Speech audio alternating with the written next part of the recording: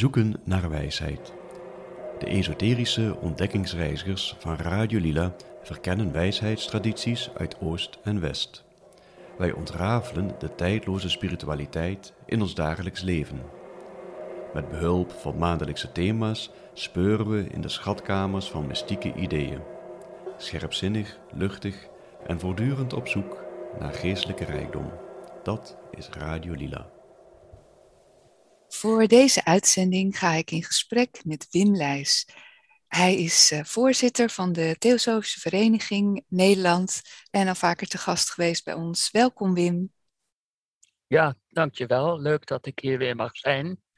Nou, ik ben Marleen en Radio Lila is een onafhankelijk initiatief, maar we werken wel samen met de Theosofische Vereniging. Dus het leek ons interessant om de theosofie eens tegen het licht te houden. En we kijken vandaag naar de betekenis, de ontstaansgeschiedenis en ook naar de verschillende organisaties die zich theosofisch noemen. Want theosofen, dat is dus zeker geen, of hoe ze georganiseerd zijn, dat is absoluut geen homogene groep. Dus om te beginnen, wat is theosofie?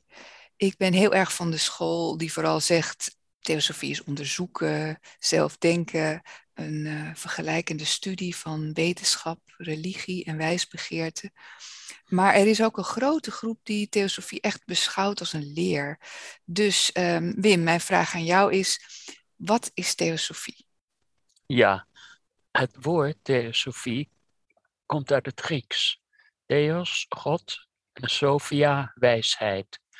Dus het is de goddelijke wijsheid, de divine wisdom. En het komt in de geschiedenis van de filosofie niet zo vaak voor.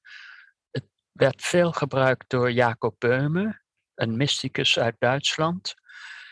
En die was ook wel bekend in deze kringen waar Blavatsky in verkeerde. En het komt ook tevoorschijn als je de geschiedenis van Alexandrië bestudeert. Alexandrië was een smeltkroes van culturen. En jij zei dat veel mensen beschouwen het als een leer. Nu is het motto van de theosofie geen leer boven waarheid. Ja, precies. Dus, ja. Dus dat is al heel belangrijk. Theosofie wil niet de zoveelste dogmatische leer zijn met een geloofsbelijdenis. En dit is wel goed en dat niet. Ja. Nee, want welke overtuiging, of moet je een overtuiging hebben waar moet je aan voldoen om lid te kunnen worden?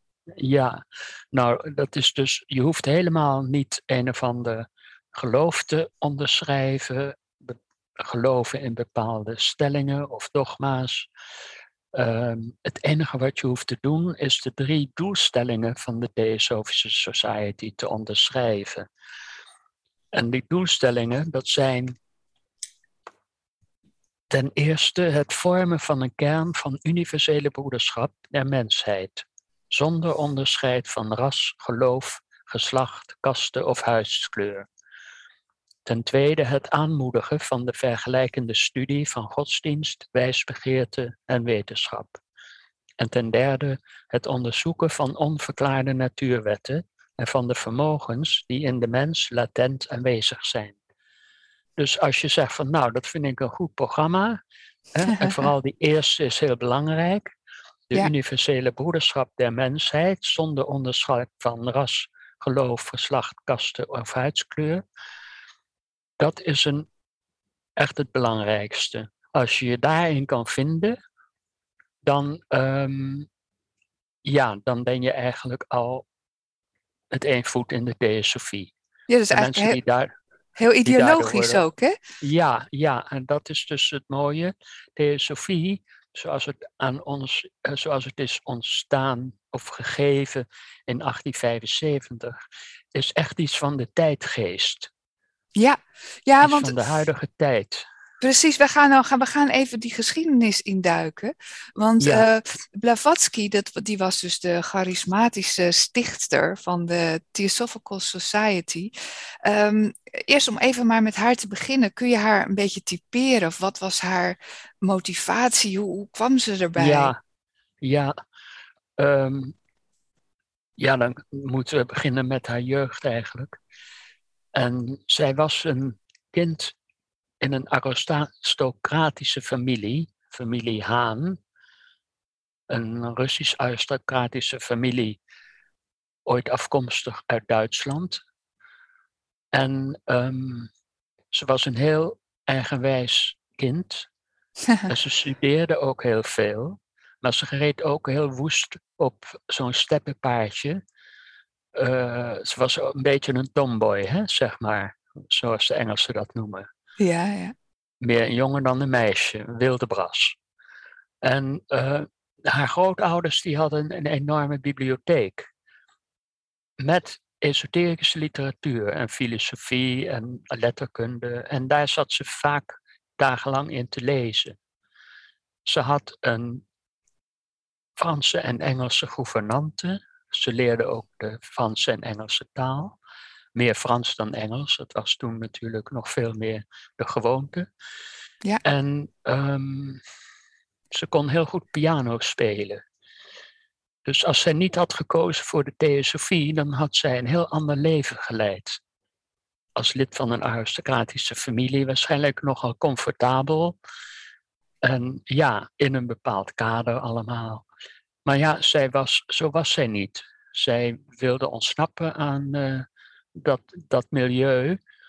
En zij ging op onderzoek uit. Ze had al door een soort baldadigheid, was ze op haar 17e in het huwelijk getreden met een man van 43, Blavatsky. Wauw, ja. En een week later dacht ze, ja, wat heb ik nou toch gedaan? Had het niet met een weddenschap te maken? Ja, dat was ook een weddenschap. Ze zaten in de keuken, de zusters van haar en de bediende. En toen zeiden ze, nou, Helena, jij bent zo lastig, jij komt nooit aan de man. Nou, wedden dat ik binnenkort getrouwd ben, zegt ze. Ja. En zo kwam het. En Wow. toen, ze wist waarschijnlijk dat die Blavatsky een oogje op haar had. Het was een collega van haar vader, een militair.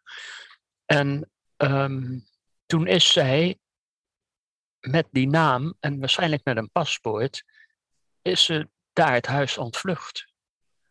En ze ging eerst naar Tbilisi, hoofdstad van Georgië, waar ze familie had. En toen is ze uitgeweken naar Constantinopel als 18-jarige vrouw in eind 19e eeuw, hè, alleen. Jeetje, In een ja. trein. Ja. En toen heeft ze in Constantinopel een adellijke Russische dame ontmoet. En de eerste reizen die ze dus als jonge vrouw ondernam naar Egypte, Griekenland, Oost-Europa, deed ze in gezelschap van die dame, van die gravin. Wat een En zo fantastisch begon verhaal. ja, Je haar zou hier nu al een avontuurlijke- film van kunnen maken Ja, eigenlijk. ja. En haar hele leven heeft ze gereisd. Dus Ja. dit was gewoon het begin. En zij is dus voor wat betreft haar motivatie, en ze was toen nog gewoon aan het reizen uit nieuwsgierigheid en om occulte dingen te vinden. En zo had ze in Egypte al contact met Egyptische, of mensen in Egypte, meest Westelingen, die spiritistische seances hielden enzovoort. Ja, want dat was ook echt iets van die tijdsgeest, hè, waar je het net over had. Ja, dat was echt heel erg populair. En zij is toen via Frankrijk is zij naar Londen gereisd in 1851. En daar ontmoette zij een Indiër die zij herkende uit haar dromen en visioenen, de Mahatma Moria. En zij erkende hem meteen als meester. Dus want Mahatma, dat betekent meester. Ja, grote ziel, letterlijk. Mahatma, grote ziel. Ja. En zo'n titel krijg je echt niet zomaar. Gandhi werd ook Mahatma genoemd, hè? Ja. Maar het is natuurlijk een hele zeldzame titel.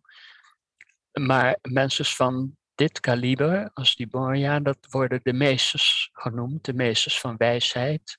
Dus ze zijn lid van de universele broederschap, van de Witte Loge noemt men het ook wel eens.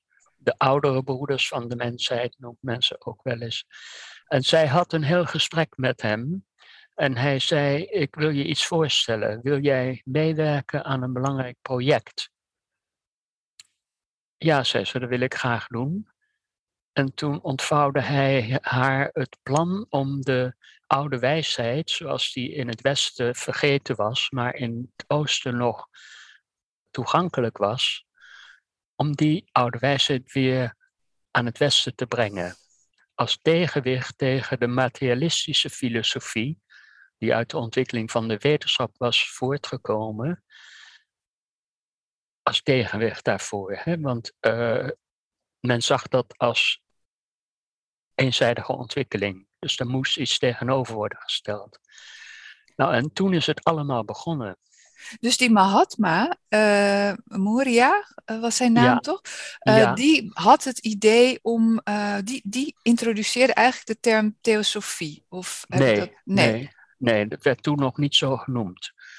Dat is later, ik spreek nu van 1851, dus hij had het over het toegankelijk maken van de oude wijsheid. Ja, precies. En toen was het nog niet gebruikelijk om het woord theosofie te nemen daarvoor. Tussen 1851 en 1874 heeft Blavatsky nog vele reizen gemaakt. En ze is ook in Tibet geweest, waar ze nog van deze Mahatma onderricht heeft gekregen. En ook de stanza's van Xian, een heel oud, eerbiedwaardig boek, heeft geleerd en leren te begrijpen. Die later in de geheime leer de basis vormde. En toen zij in Parijs zat, in de jaren 70 van de 19e eeuw, toen kreeg ze het verzoek van de meester om naar New York te komen. Oké. En wat zij toen aan het schrijven was, daar gebruikte ze al wel eens het woord theosofie in. En dat was dan dat woord wat ze kende van Jacob Böhme en van de Alexandrijnse cultuur. Ja. Want in Alexandrië, uit Alexandrië kwam Plotinus vandaan, de stichter van het Neoplatonisme. Oké. En als je aan Blavatsky later vroeg, in welke vorm is de theosofie nog meer in het Westen bekend geweest, dan zei ze in het Neoplatonisme. Ja, want hoe kwam sorry. Ja, dat komt zo overeen met de theosofie, dat is werkelijk verbluffend. Ja. Als je Plotinus alleen al, en hij was een leerling van Ammonius Saccas, die niks heeft geschreven. Jezus heeft ook niks geschreven, Boeddha heeft ook niks geschreven. Nee. Wij denken altijd maar, die wijsheid zit altijd in boeken, je moet studeren. Nee. Maar er zit nog een andere dimensie aan. Ja, je hebt nog de opschrijvers. Plotinus is pas gaan spreken en schrijven, of het werd voor hem opgeschreven. Maar in al die jaren, toen zij dus die opdracht had aanvaard, is ze gaan reizen. En in Tibet heeft ze weer verder gestudeerd onder leiding van die meester. En ze heeft in Noord-Amerika gereisd. En ze heeft in Zuid-Amerika gereisd, want daar heb je natuurlijk oude culturen. Ja. Van de Azteken en de Inca's en de toen bekende Indianenstammen. En hoe kwam ze aan het geld voor de middelen om al die reizen te maken? Is dat bekend? Ja, ze kon goed schrijven. Dus zodra zij aan dat reizen was begonnen, dus in het gezelschap van die Russische gravin, maar dat is ze ook blijven doen, schreef ze artikelen voor Russische kranten. Oké, ja. Die ze dan opstuurde. En de Russen waren dol op exotische reisverhalen. Dus dat werd heel goed ontvangen. En daar kon ze een klein kostje mee verdienen. En de eerste jaren dat ze weg was, werd ze ook nog financieel gesteund door haar vader. Oké. En dus niet door Blavatsky, want dat dacht ik altijd, dat haar man haar ook... Nee, want die was niet zo happy natuurlijk dat ze hem verlaten had. Nee, dat is heel begrijpelijk. Ja. We gaan nu even beginnen in New York, waar ze dus heen moest. Hoe kwam ze daar in contact met de medestichters, zeg maar? Ja. De meester had gevraagd om upstate New York, dus ten noorden van New York, om eens een spiritistische bijeenkomst bij te wonen van een hele bekende spiritistische familie, Eddy. En de dochters daar waren erg begaafd hierin. En Toet New York was daar. Er werd veel over geschreven in de kranten.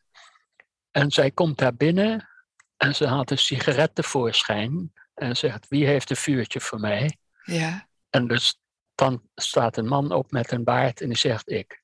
En dat is Olcott. En zo is het begonnen. Ja. Generaal Olcott. Dat is ook een interessante figuur. Hij was betrokken bij de Amerikaanse burgeroorlog. Oké. Maar dan niet op het slagveld, gelukkig. Maar in New York of Washington. Daar was hij iemand die administratief en juridisch werk aangaande die oorlog deed. Daar was natuurlijk ook veel fraude. En dat onderzocht hij allemaal. En hij was daar heel goed in. Streng ook. Hij was ook landbouwkundig ingenieur, min of meer. En hij was journalist. En het is een heel veelzijdig iemand. Dus hij kwam daar naar die homestead, die boerderij. Niet alleen om Blavatsky een vuurtje te geven, maar omdat hij in opdracht van een krant uit New York een verslag moest schrijven over deze bijzondere bijeenkomst van deze bijzondere familie. En toen zijn ze samen teruggereisd en ze waren allebei natuurlijk toch niet zo rijk. Dus toen hebben ze samen een 2-kamer appartement gehuurd in New York. Volgens mij staat dat er nog. Oké. In ieder geval is het adres nog bekend. En daar verzamelden zich mensen om zich heen. Die ook met dit soort zaken mee bezig waren. En want zij had dus de opdracht om die spiritistische gemeenschap, om die te corrigeren. Die was echt afgegleden naar een bedenkelijk niveau. En nog net geen zwarte magie, maar in ieder geval de naam spiritualiteit eigenlijk niet meer waardig. Nee, en want daar schreef zij over. Nee, want ik weet nog steeds, hier staat Blavatsky heel erg bekend alsof ze heel erg juist met spiritisme en occulte zaken alleen maar bezig was. Terwijl zij daar juist iets in probeerde te verbeteren. Ja, toen ze in New York was, toen zei ze tegen die mensen die ze om zich heen had verzameld, met Olcott, dat spiritisme, dat laten we voor wat het is. Het is veel belangrijker dat ik jullie bekend maak met de Oosterse wijsbegeerte.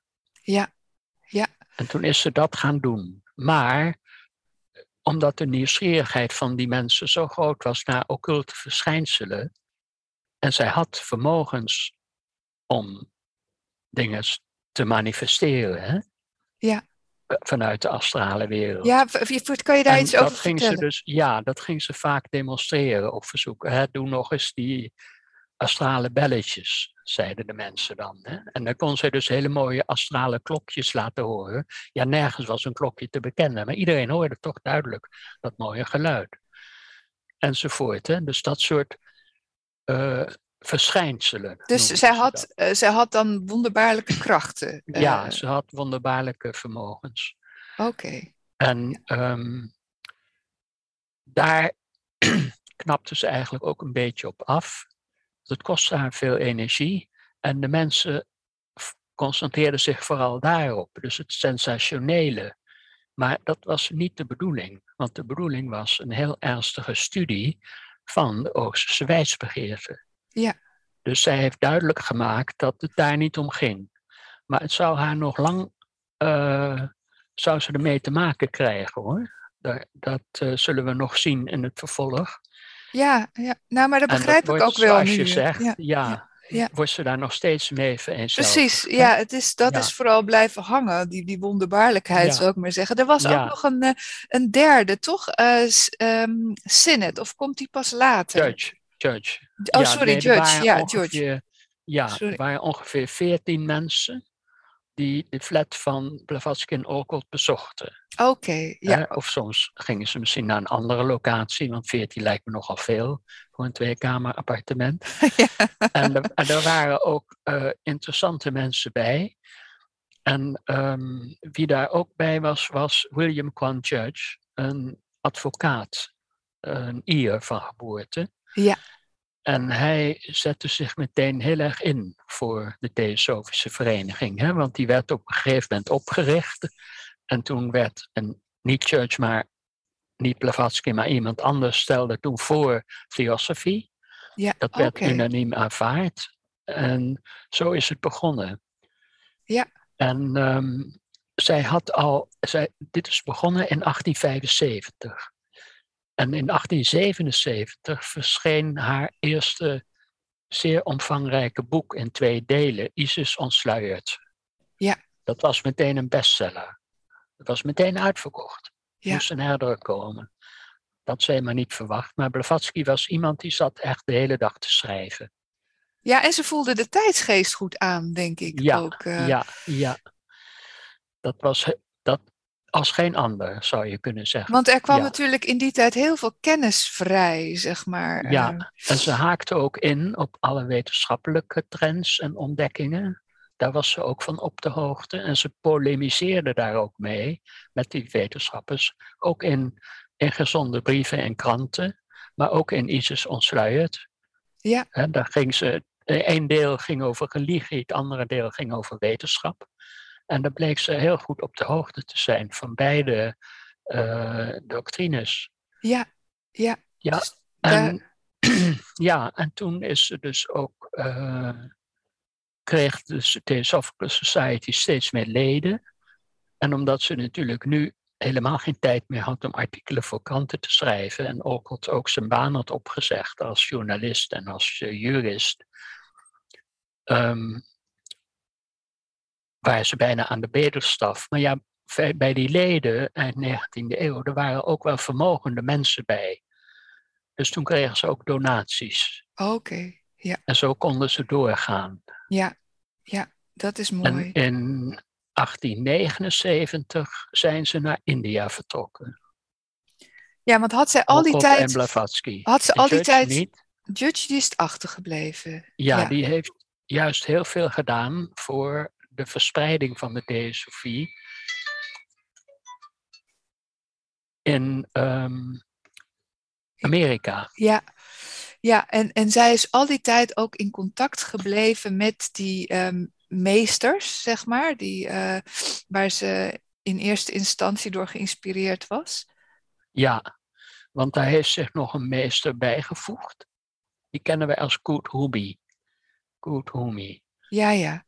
Dus ze had eigenlijk haar eigen meester, is Moria. En haar eigen spirituele ontwikkeling deed zij onder zijn leiding. Maar voor dat theosofische werk was nog een meester actief. En dat was Koot Humi. Een heel ander type als Moria. Moria was nogal kortaf, nogal een beetje militair, zeg maar. Streng, no nonsense. Terwijl Koot Humi heel erg geciviliseerd mens was. Die goed Frans sprak en mooi schreef en de cultuur goed kende. Ja. Dus dat is een leuke combinatie. Waren zij ook de reden dat zij richting India vertrok? Ja. Moria heeft ook gevraagd, kom naar Tibet voor je opleiding. Ja. En dat viel nog niet mee om als vrouw Tibet binnen te komen. Want Tibet was toen nog, en nu niet meer door China, maar is altijd een hele gesloten land geweest. Hè? Ja. Daar kwam eigenlijk niemand in. Lhasa, de hoofdstad, dat werd wereldwijd genoemd de Forbidden City. Ja.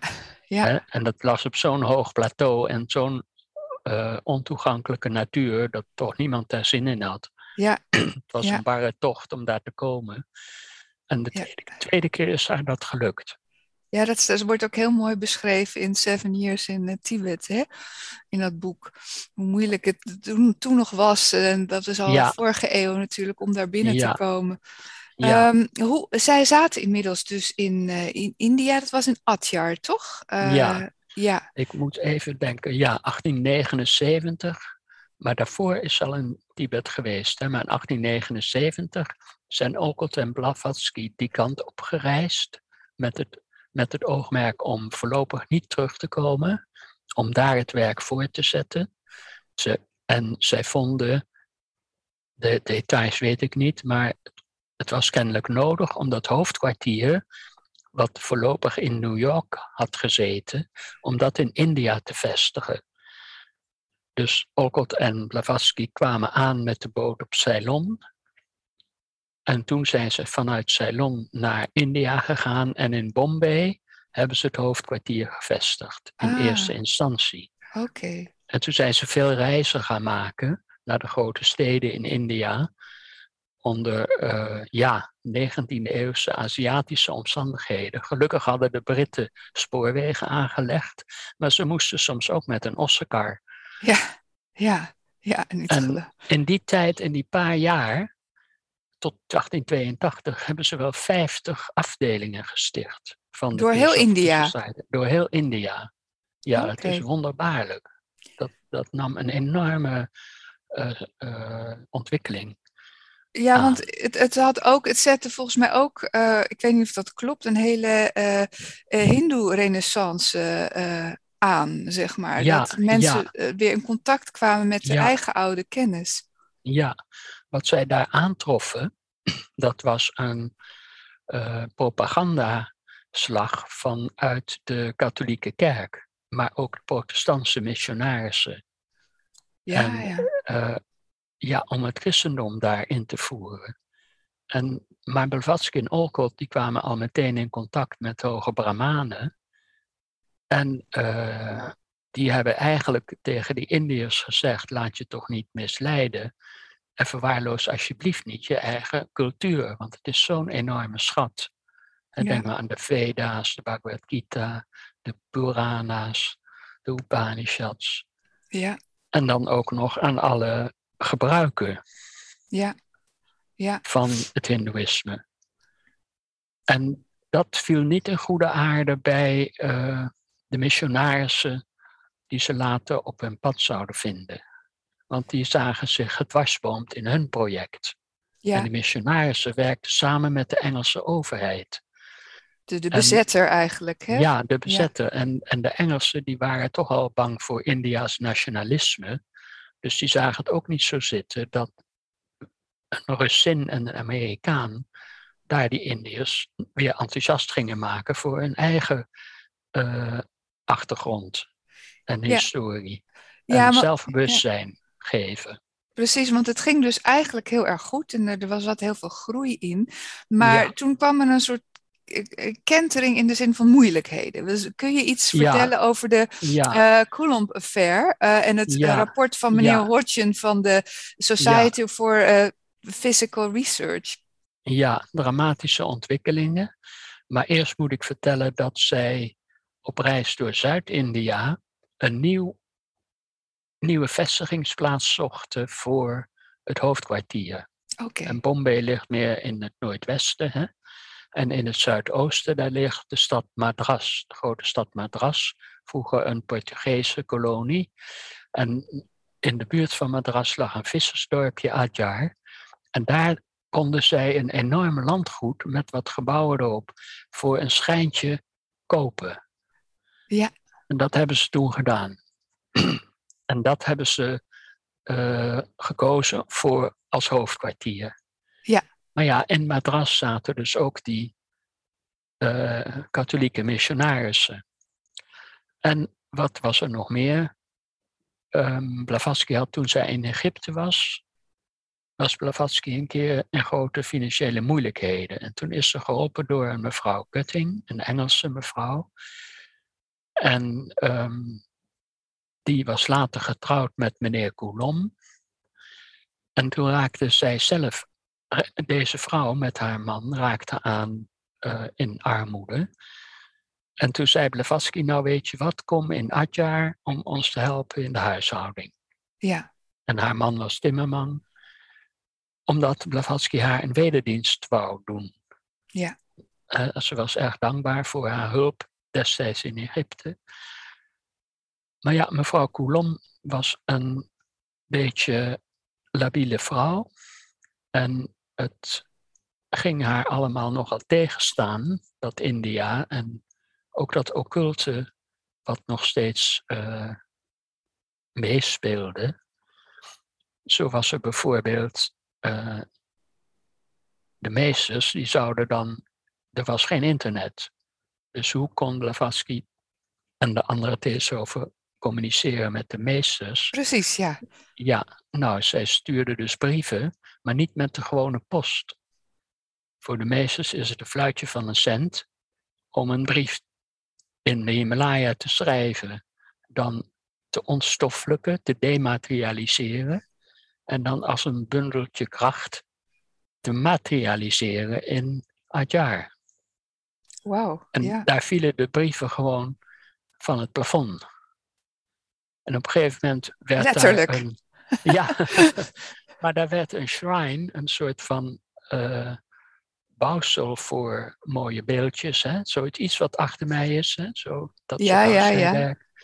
En daar zat een klepje in. En daar verschenen dan brieven. Dus Blavatsky keek elke dag of er nog post was. En dat vond mevrouw Coulomb zo ontzettend griezelig. Daar kan ik me En wel zij iets bij vertelde voorstellen. Ja. Ja. En zij vertelde dat aan de missionarissen Ja, met wie ze ja. bevriend was. Want ze was in haar zielenood, had ze zich weer gericht op het katholicisme. En de missionarissen die vonden dat ook heel, heel slecht, heel satanisch. Ja. En toen is er dus een roddelcircuit op gang gekomen. En het werd zelfs over geschreven in de kranten van Madras. En dat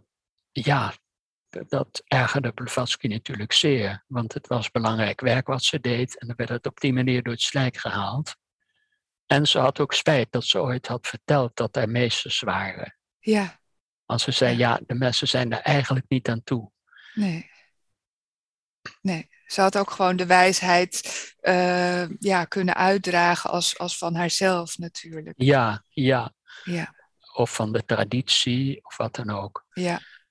Maar de aandacht, net als in New York, ging de aandacht te veel uit naar de occulte verschijnselen. En nu ging de aandacht weer uit naar die interessante meesters. Ja. Ja, die hadden eigenlijk helemaal geen behoefte aan zoveel aandacht. Hè? Dat waren mensen die sowieso buiten de drukte van het gewone leven in hele stille streken van India leefden. Ja, ik vraag me ook af waarom die teleportatie, waarom dat nodig was. Want dat zou je ook op een veel mentaler vlak kunnen voorstellen. Ja, toch? je zou ook denken aan telepathie. Ja. Ze zou ook door telepathie contact kunnen hebben. Hè? Maar dat lukte niet bij iedereen. Nee. Blavatsky had wel telepathisch contact met ze. Maar met andere mensen rond Blavatsky hadden ze ook correspondentie. Ja. Later ook met meneer Sinnett, daar zal ik straks iets over vertellen. Maar eerst, je noemde ook in één adem met Coulomb het Hodgson-rapport. Ja. Toen er zoveel gesproken werd en geschreven over die wonderlijke meesters van Blavatsky en die mooie lange brieven, waarvan er steeds meer kwamen. In 2 handschriften, van Loria en Kudumi, in rode en blauwe inkt. En zogenaamd geprecipiteerd, dus wat wij nu printen zouden noemen, maar dan niet met een machine, maar met occulte vermogens. En toen besloot een Engels genootschap, wat opgericht was om alle psychische verschijnselen te onderzoeken, die besloot om dat te gaan onderzoeken. Maar niemand van die mensen daar, de Society of Psychical Research, SPR, had zin om die reis te maken met de boten, helemaal naar India, naar dat hete land. Ja. En toen hebben ze een jonge man van net 21 of zo gestuurd, Hodgson, die eigenlijk nog helemaal niks wist, om een verslag te schrijven. En die jonge man die werd dus volkomen ingepalmd door Coulomb en de missionarissen. Dus dat verslag wat hij schreef, daar was geen letter van waar. Nee. Dat was allemaal dezelfde roddel en leugens die er toch al rondgingen. Maar nu kreeg het een officieel cachet. Ja. En dit gebeurde tussen 1882 en 1885. Na een jaar dat Blavatsky in Adja had gewoond, moest ze op doktersadvies naar Europa. Het ontzettend hete klimaat daar was zo slecht voor haar gezondheid dat ze het waarschijnlijk niet zou overleven. Hè. Ze was toen 55 of zo. Ja. Ze had een nierziekte. Oké. En toen is zij naar Europa vertrokken. En in Europa is begonnen of verder gegaan met het schrijven van wat later de geheime leer zou worden. En dat ging echt weer op haar manier de hele dag schrijven. En zij ontving dan ook de informatie die in dat boek moest worden besproken, ontving ze ook telepathisch. Ja.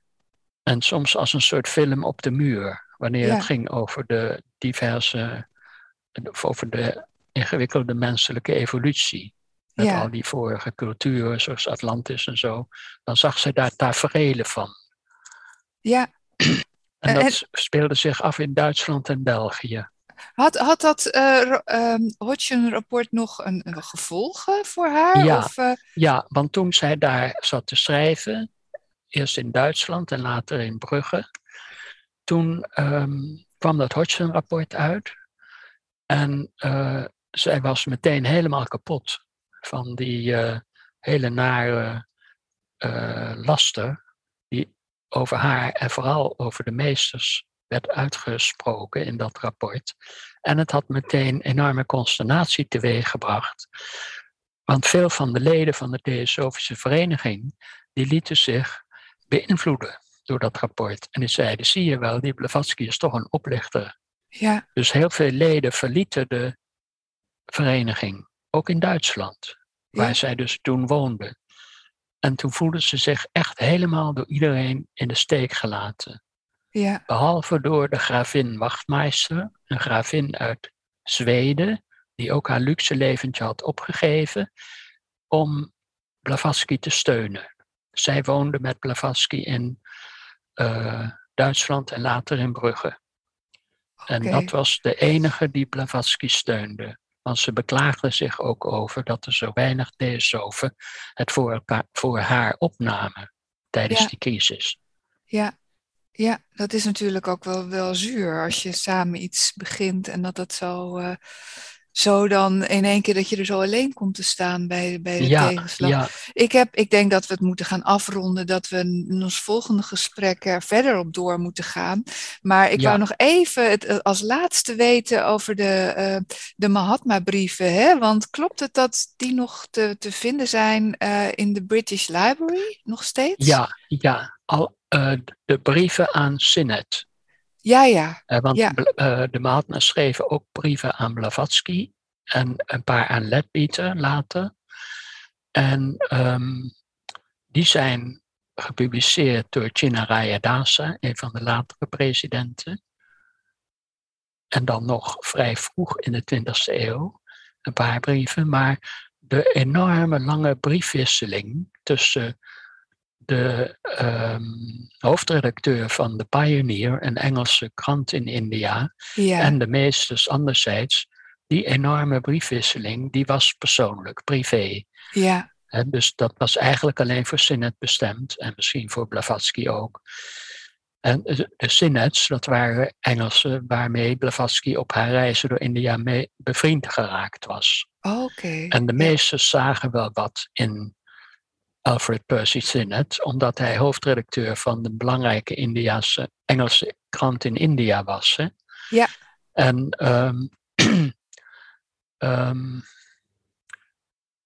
toch zijn al die brieven, die zijn na de dood van Sinnett aangeboden om te bewaren en te bewaken aan de British Library, de British Museum. Maar daar mochten ze wel door mensen die onderzoek pleegde worden ingezien. Maar was een theosoof, meneer Barker, die is het toch gaan publiceren. Oké, ja. Daar was discussie over, want het werd in die tijd beschouwd als privé-correspondentie met Sinnett. Sinnett was al dood. Ja. Maar hij zei, ja, de inhoud van wat die meesters te vertellen hebben, die is zo belangrijk voor theosofen. Ik vind dat dat gepubliceerd moet worden. Dus in 1924 of 25 is dat hele dikke boek verschenen. The Mahatma Letters to A.P. Sinnett. Oké. En dat wordt nog steeds veel bestudeerd. Ook in Nederland. Ja, dus dat is echt stamt nog weer van veel later. Ze zijn natuurlijk van de jaren 80 in India, maar ze zijn pas in veel later 24, 25 pas gepubliceerd. Ja. Nou, Wim, we moeten echt stoppen. Dank je wel. Volgens mij ben je dus inderdaad nog lang niet uitgepraat. Dus we gaan de volgende keer gaan we hierop door. Bedankt allemaal voor het luisteren en tot de volgende keer.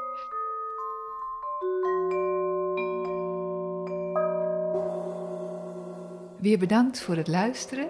En als je wilt reageren op de uitzending, kan dat via onze website, op onze Facebookpagina of door te mailen naar radiolilapodcast@gmail.com.